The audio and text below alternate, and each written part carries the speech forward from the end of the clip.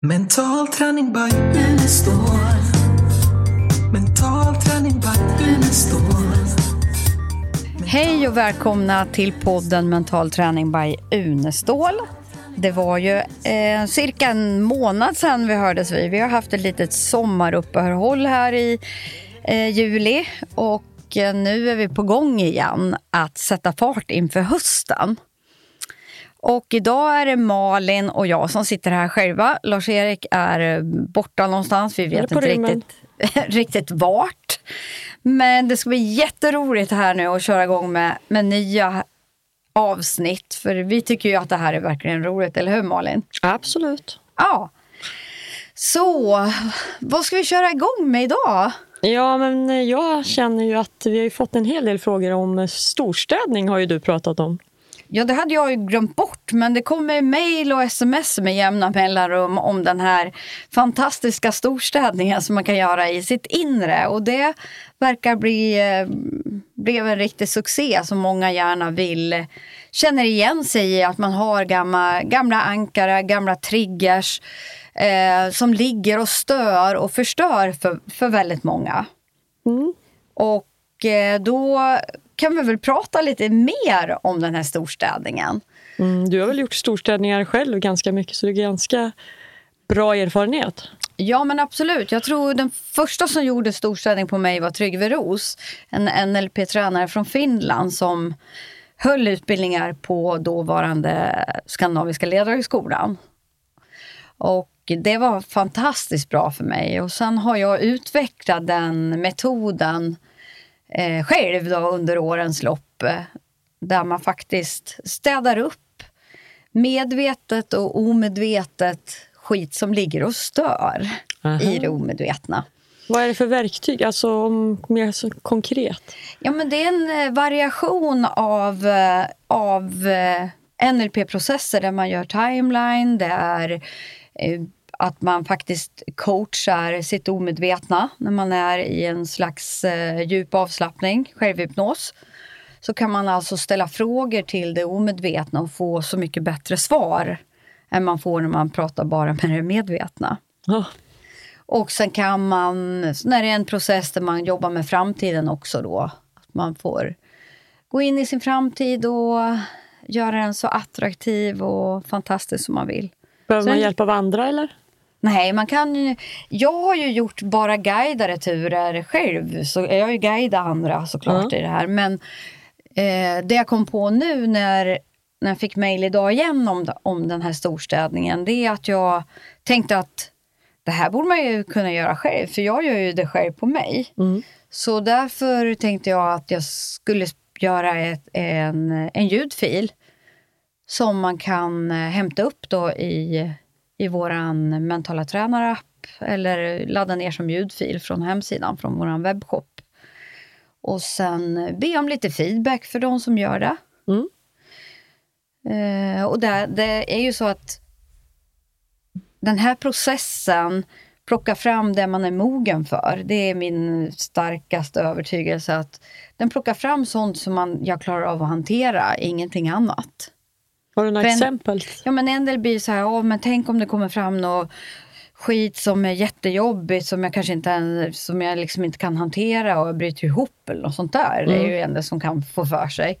Men det har jag aldrig varit med om med någon när jag har guidat, utan det kommer sånt som man kan hantera och få tillåtelse att gå vidare och kunna släppa det. Men du har i och för sig ganska bra erfarenhet när det kommer tuffa grejer att bearbeta med. Ja, men absolut. Men gör man det, jag har en stark övertygelse till då, att om man gör det då själv med till exempel en guidad ljudfil, så kommer inte det tuffaste fram. Så det gör ju att man då kan äta elefanten i små bitar. Att man tar någon blockering i taget. Och inte allt på en gång. Så jag tror att det sköter sig väldigt bra av sig själv. Passar det vem som helst? Ja, absolut. Det är jag helt övertygad om att det gör. Så att en ljudfil är att vänta för er som vill göra en inre storstädning och frigöra kraft och energi för framtiden. Spännande. Ja, så jag är jättetaggad att gå och sätta fart med den nu så den kommer in så Hur fort länge som sedan är möjligt. det du gjorde första gången själv? Oj då, det är... Nu ska vi se. Min första NLP-utbildning som jag gick var 1997. Så det är Du några... börjar bli lite erfaren på storstädningar. Ja, precis. Så att, ja. Men sen, jag tänkte på dig Malin, vi kan prata lite om dig också nu. Eftersom det är ju väldigt många som behöver hjälp inom idrotten. Otroligt många förfrågningar får vi ju om att coacha inom idrottsområdet. En del som har blockeringar där som kanske skulle behöva göra storstädningar. Man behöver bli coachad, få göra processer och faktiskt få ett stöd i sitt idrottande. Och det har ju du jättemycket erfarenhet av. Jag brinner ju mycket för de frågorna. Ja. Både prestationsbiten, att man blir sin prestation, men också steget som talang. Att få med liksom... För det är alltid när man börjar hamna i huvudet istället för att allting bara är roligt. Ja. Och där finns ju jättemycket att göra. Och du har ju jobbat, jag vet inte hur många år inom idrotten. Det är ju, ja inte vet jag, 100 år sedan. Det finns mycket att storstäda i idrotten med. Ja, det gör ju det. Ja. Och där är ju så att du har ju faktiskt nu ett helt eget företag och har tid att coacha individer. Så Absolut. det kan ju vara bra för er som lyssnar att känner ni att ni har någon ungdom eller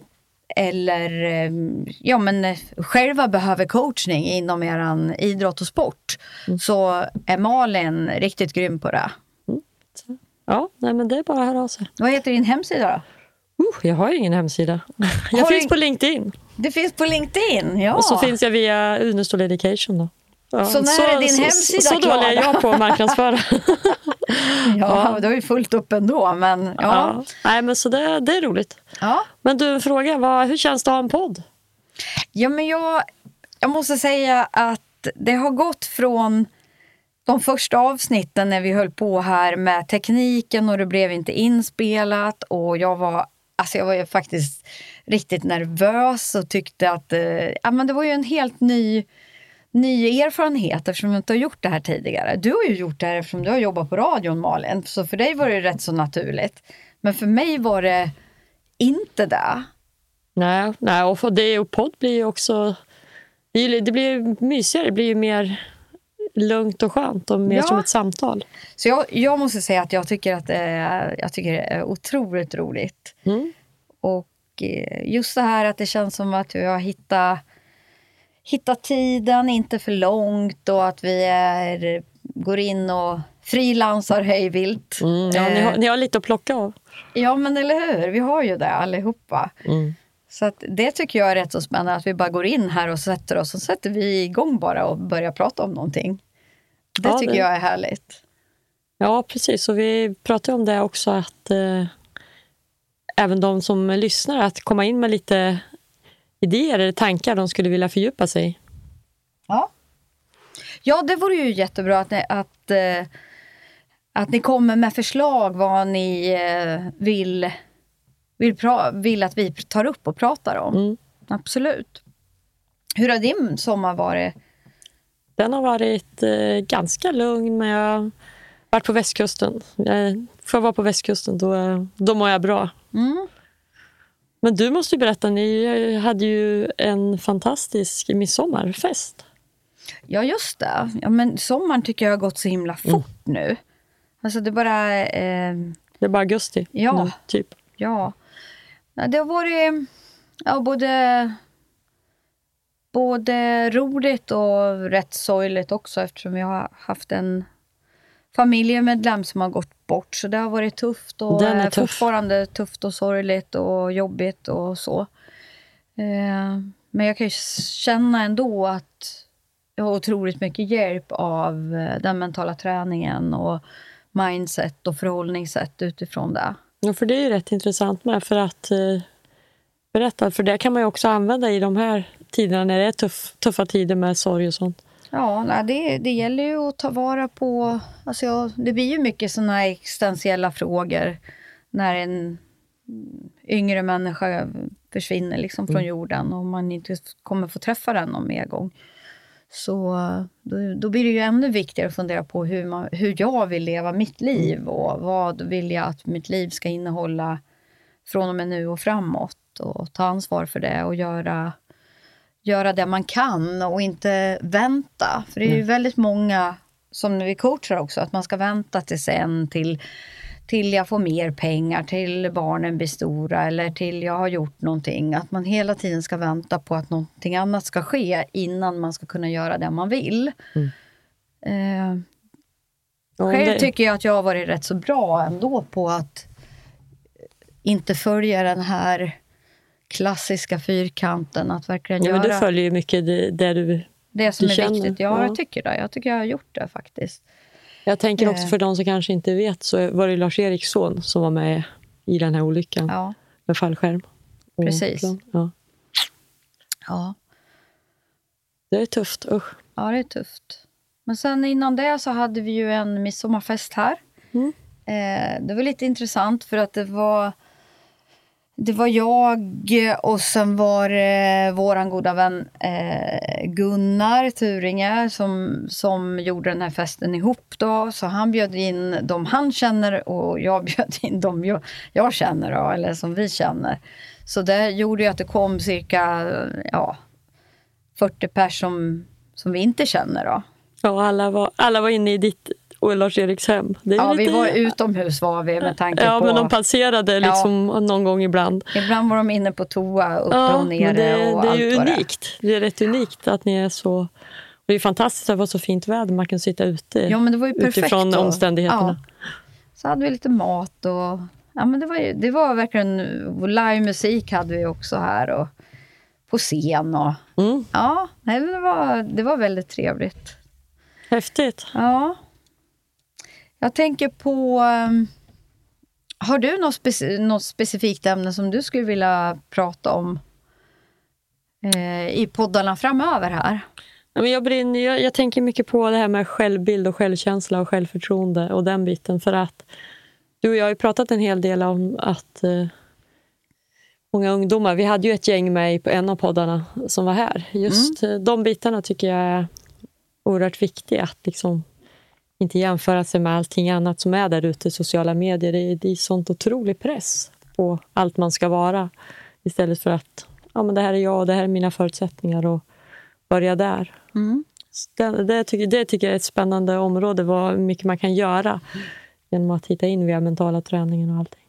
Ja, och där är jag inne också på att utveckla den här Mindschool-appen ännu mer, både för yngre barn och för äldre tonåringar.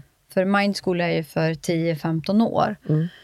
Och kunna få till det då för gymnasieelever som ska ut i verkligheten och att de kan faktiskt få en stabil mental grund och vila på.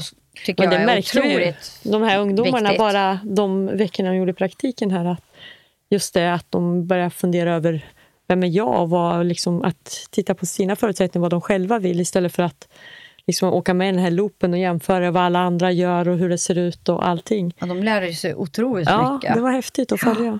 Ja, det var kul verkligen. Och även tänker jag på även mindre barn som liksom kanske från 5-10 år eller